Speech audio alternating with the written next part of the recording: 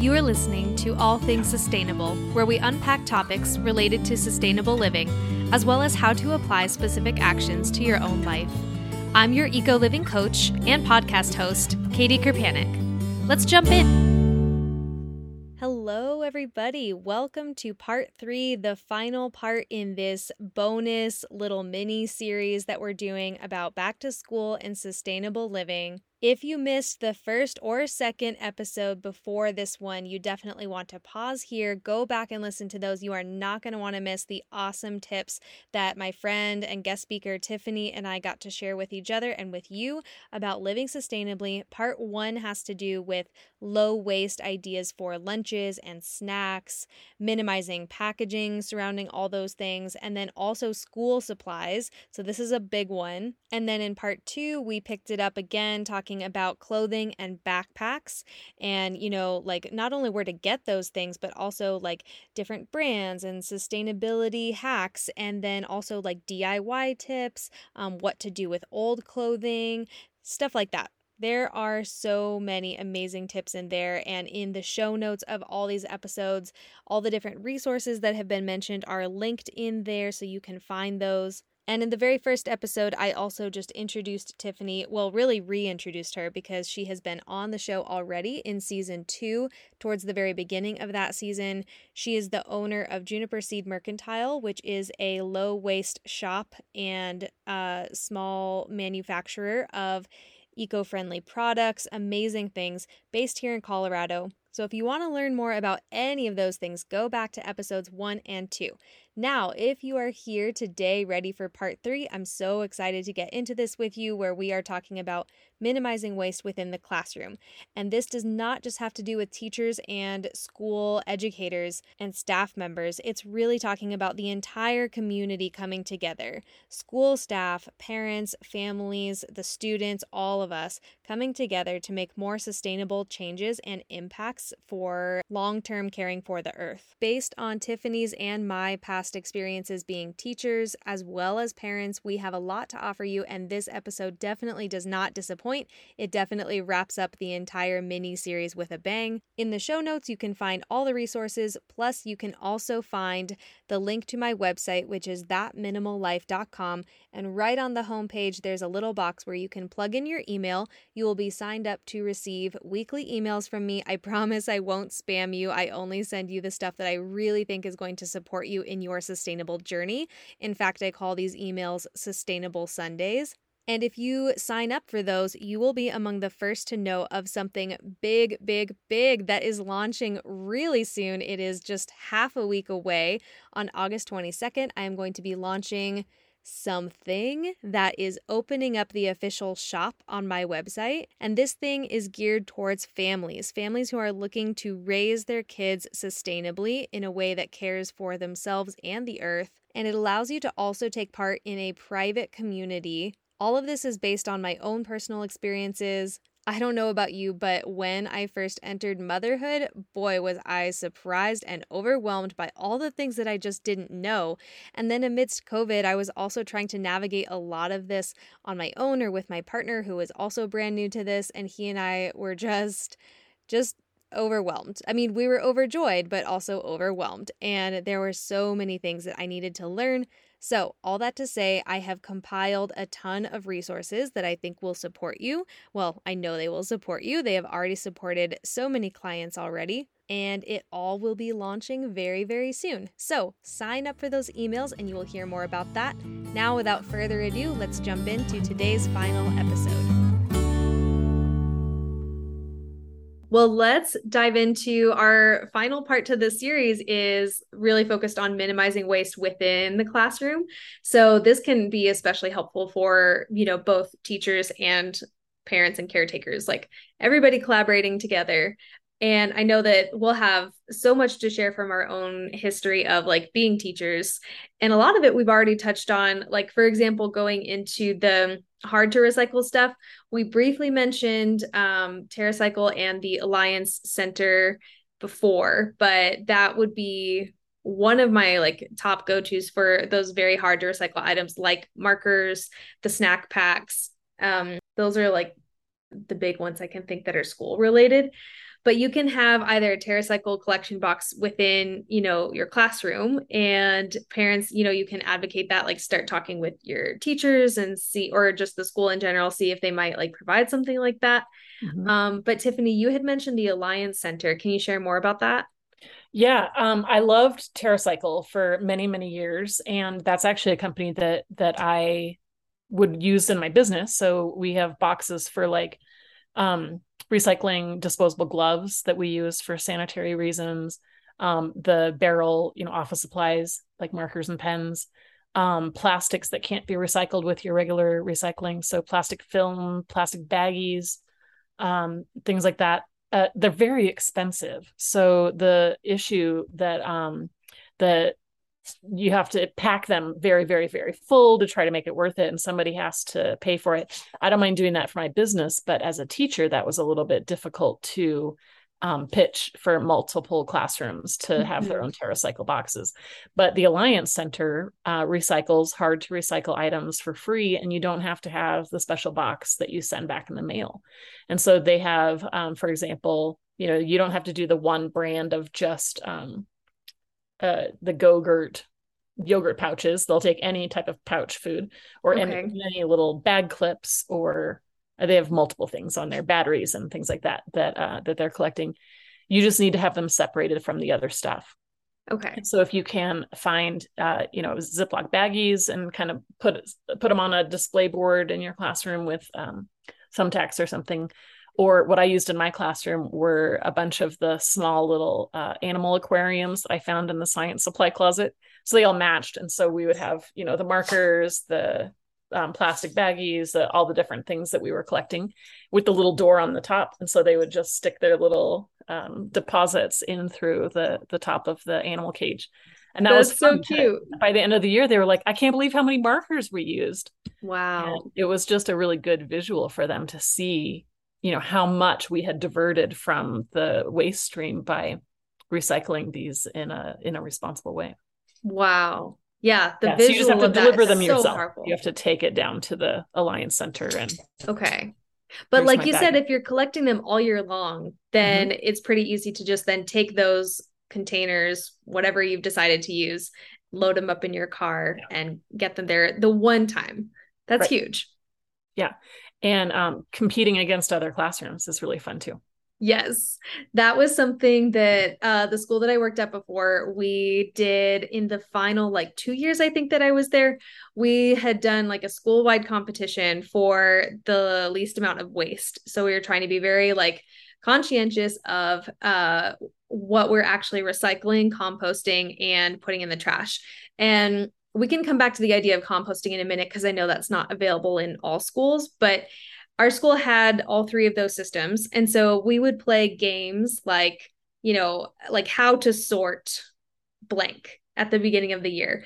And it was really fun to do it as a classroom just over and over and over until kids got really, really good at figuring out like you hold up one item, like a piece of paper, where does this go? And I don't know, make it like a competition of some kind.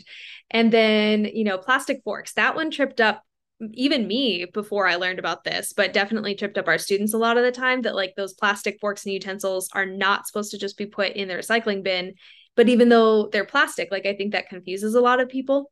Yeah. So we would have, visual images on the bins to be like very clear about what goes where. Mm-hmm. Anyway, eventually it would just become second nature to these kids. And then across the school, we had like parent volunteers and teacher volunteers. And at the end of every week, their trash would be, or no, it might have even been the end of every day, I think, because we were weighing our trash bags. And there was a giant poster that we had put up in the hallway, and it had like a column for every classroom. And anyway, by the end of the competition, for however many days or months we did that, then the classroom that had the least amount of trash produced. I don't know. I think they won like a pizza party, but it was so much fun. That's a really great idea. I was picturing doing relay races where like you have teams, like a pile of trash, and you have to like go run a thing to the correct the correct bin to sort out your garbage. Yeah, That would be so much fun. I know, like with the first graders that I was working with, we had little charts that we had created, and then they got to cut out pictures of all these different items. So they Nice. had fun like cutting them out, and then they got to go glue them on like the correct spots. And that was a lot of fun. You can play games with like fly swatters and have pictures up on the whiteboard, and then you like two kids can like each get a fly swatter, and it's like which item can go in the recycling, and like they're trying to tag the right one first. So Right. there's lots of fun ways to do that. Agreed. I love those creative ideas. And then composting, going back to that idea too, that was something that we didn't have originally at our school, but we had to do a lot of work around that. So depending on the school and the city and like the whole location of it, it's something that you may be able to, like if you're a parent, you may be able to petition your school board or parents council to involve a composting collection system within your school. You might be able to volunteer and see if like a local compost company would be willing to partner up with you and like bring this into the school so that the school has less to do or worry about.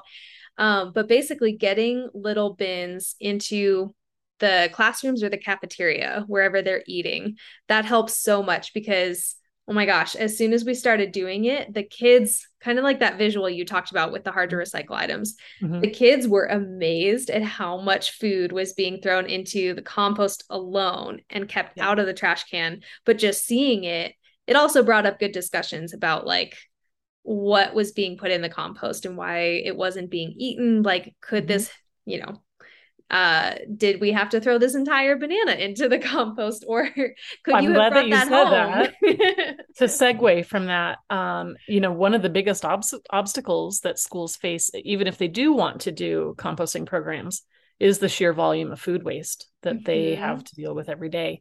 And it's an interesting problem to have, that the amount of waste being produced is not sustainable to try to compost it. Yeah. So, we had talked a little bit about ways to talk with your schools about, changing some policies that make schools a little bit easier to live with a lower footprint.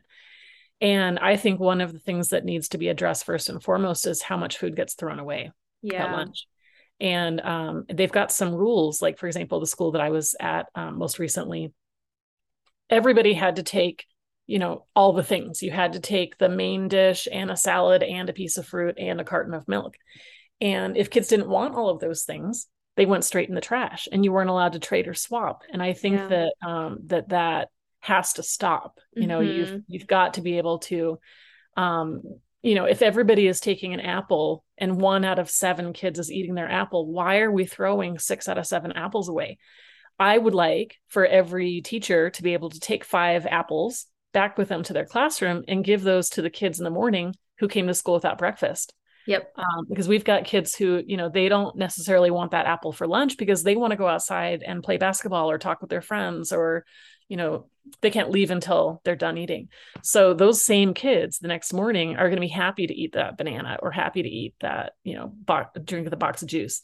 So we've got to change those rules about Hmm. what has to happen before kids can go play. Yep. So, or do you have to take all of that food? I don't know why we're forcing kids to take food that they're not going to eat just Yeah. so that they can drop it in the trash can as they walk past it. Yep. No, that exact idea played out in the school that I was with, because one of the many conversations that surfaced from this is like how much food is being wasted. And it was a great discussion to have within the classroom with the students to make them aware of this, but also on staff. It was like, well, we're changing our snack policy. Because a lot of times, like the school snack, again, it was mandatory. Like every kid has to take one of these, but then a bunch of the like fresh fruit was being thrown away. So yeah, we would just, if they didn't want it, it would just stay in the bin, and then it would be like properly stored and used again for morning breakfast, Yeah. or for kids in the after school program who also needed a Right. snack. A lot of our policies have to change, but it definitely starts with parents and families a lot of the time who are being very vocal about this, and the teachers Yeah. in the classrooms who see this every single day, and they're being very vocal about this and raising their concerns and issues. Well, I think a lot of parents, especially who are younger and maybe not as experienced, they don't know that their voice matters as much as it does. schools definitely listen to parents, and that's never been more apparent than it is lately. But it's always been true that that schools we really do exist to serve our communities, and parents who have questions or concerns really should bring those up and not feel inhibited or something. I don't want to cause a stink, or I don't want to be that parent. There's nothing wrong with being that parent. And I think that being a concerned community member and raising new ideas and suggestions is always going to be welcomed, even if it's not something that they are in a place yet to follow through with. Never be afraid to share your ideas with your schools. Mm-hmm. Because it is at least getting the idea out there and planting a seed. And then the more that you talk about it and other parents get together with you and they talk about it, then it's going to become like a much more powerful influence because it's a whole group of you. I know that another thing that popped up within our school that parents were advocating for were like different types of cleaning supplies because obviously like we have got to wipe down our disgustingly dirty tables by the end of every single day, sometimes multiple times a day. But I always hated using all the wipes that were like just there's a lot of like toxic chemicals and it's like there's no other alternative then we had to use them. But anyway, we had a lot of parents who were advocating for like changing the school supply list so that it would include other brands. But I know you had mentioned to me before like a DIY classroom disinfectant.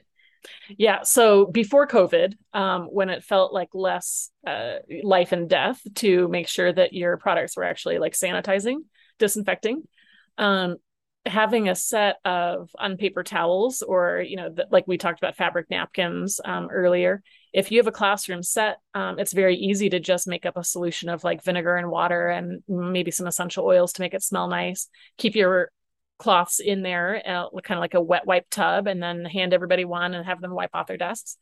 Since COVID, of course, that isn't probably as popular because people really do want the disinfectant and prevention element. And what I found is a website called forceofnatureclean.com. And they have a product that's basically it's vinegar, salt, water, and a source of electricity. And so it's kind of an interesting chemical reaction that's happening there.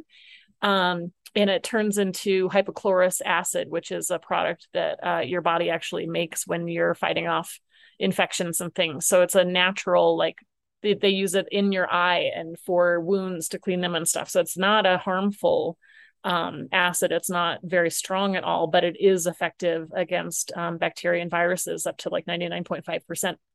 So it's EPA approved, and it's very, very safe and neutralizes very quickly. So it doesn't leave behind the residues and things like that. And what I love about this is when you go on the website there, you're gonna get a little contraption that you put your bottle on top of, and it will electrolyze the water for you. So it only lasts like 2 weeks before it's neutralized into basically water again, and it's not a cleaning product anymore. So you need to be able to electrolyze the water yourself, but you basically fill your water bottle full of just regular old tap water. And then they have these tiny little capsules that you like drop into the water, like 3 milliliters of the chemical that's going to react to form, the vinegar. And then you put this bottle on its little electrolyzer base, and the electric current is what, catalyzes that reaction to produce the ingredients that have the disinfectant properties. And so you just keep making your own. You just keep filling the bottles with tap water and use these little capsules of whatever the activator is. And you just keep going. I love it. That's so smart. Is that so? Do you go to like forceofnatureclean.com and then you buy this entire like starter kit? Okay. And they send you the electrolyzer. Is that what you called it? Okay. So you only have to buy the one, tablet. I would assume, right? What? You would only have to buy the one. Yep. You just buy it once. You might have to buy more of the little tiny capsules, and they are packaged in plastic, but on the balance of, what has more carbon footprint, this is pretty good. And so it comes with the water bottle that you use for spraying, and it comes with the electrolyzer and the little capsules. And I think you can make like 50 gallons or something like that with your first set. It's maybe like $80. Wow. And you just buy more of the little capsules. That's amazing. Yeah. That is super cool. Okay, I'm going to link that in the show notes as well so that people can find that particular product. And again, this would be a really fun conversation to include your kids in because you can talk about the chemical reactions that are happening here and the whole like just science experiment of it all. Yeah, that was part of why I loved it. Awesome. Well, can you think of any other final tips for minimizing waste in the classroom? Well, I do have a person that I follow on Instagram who is brilliant. Miss Heidi, who is a teacher in Denver and runs an Instagram account called the Zero Waste Classroom. And she's definitely worth taking a follow. She's got all kinds of tips that she uses in her classroom to make her classroom as zero waste as possible. And she's just got a lot of other really great resources and ways of thinking about educating young minds. And I think that you should have her as a guest on your podcast someday. Absolutely. Yeah, I always love to make those connections. So I'm going to give her a follow and then keep her in mind for podcasting. That's awesome. Thank you. You're welcome. This has been so wonderful. Thank you for your entire like wealth of knowledge that you're just sharing. And I always love getting a chance to talk with you. I'll have like your website linked below and Instagram and all that. But anybody who doesn't live in the Colorado area too, like Juniper Seed, ships, you can shop online and those products are so amazing. So much of what we've shared in these 3 parts are, found in your shop. Or at least can be found, to make whatever DIY project you're working on. Yeah. So thank you for what you do. Thank you. Thank you for what you do. I appreciate you spreading so much good information for folks to live their lives more sustainably. Thank you. Absolutely.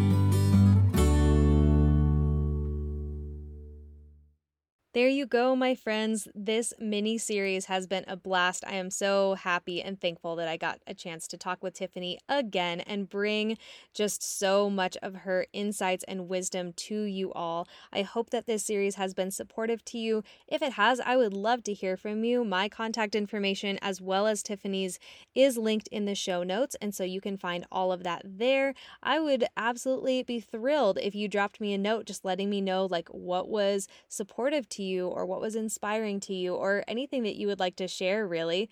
And then, of course, if you want to receive weekly emails from me, I can send you Sustainable Sunday emails with a bunch of tips and tricks for just continuing your sustainable journey, even, outside of back to school season, just as a person. And then, like I mentioned in the beginning of this episode, the huge, big thing that I have been working on for months is finally launching in half a week. So August 22nd, 2022, it is going out there. And if you are on my email list, you will be among the first to know about it, as well as how to access the exclusive discount that will only be available for the first, really less than 2 weeks that it is launched into the world. I can't wait to share more with you. Visit thatminimallife.com or just click that link in the show notes and you will be taken right to the homepage where you can plug in your email, and there you go. You will receive that communication from me. I can't wait to continue supporting you. Thank you for being here and for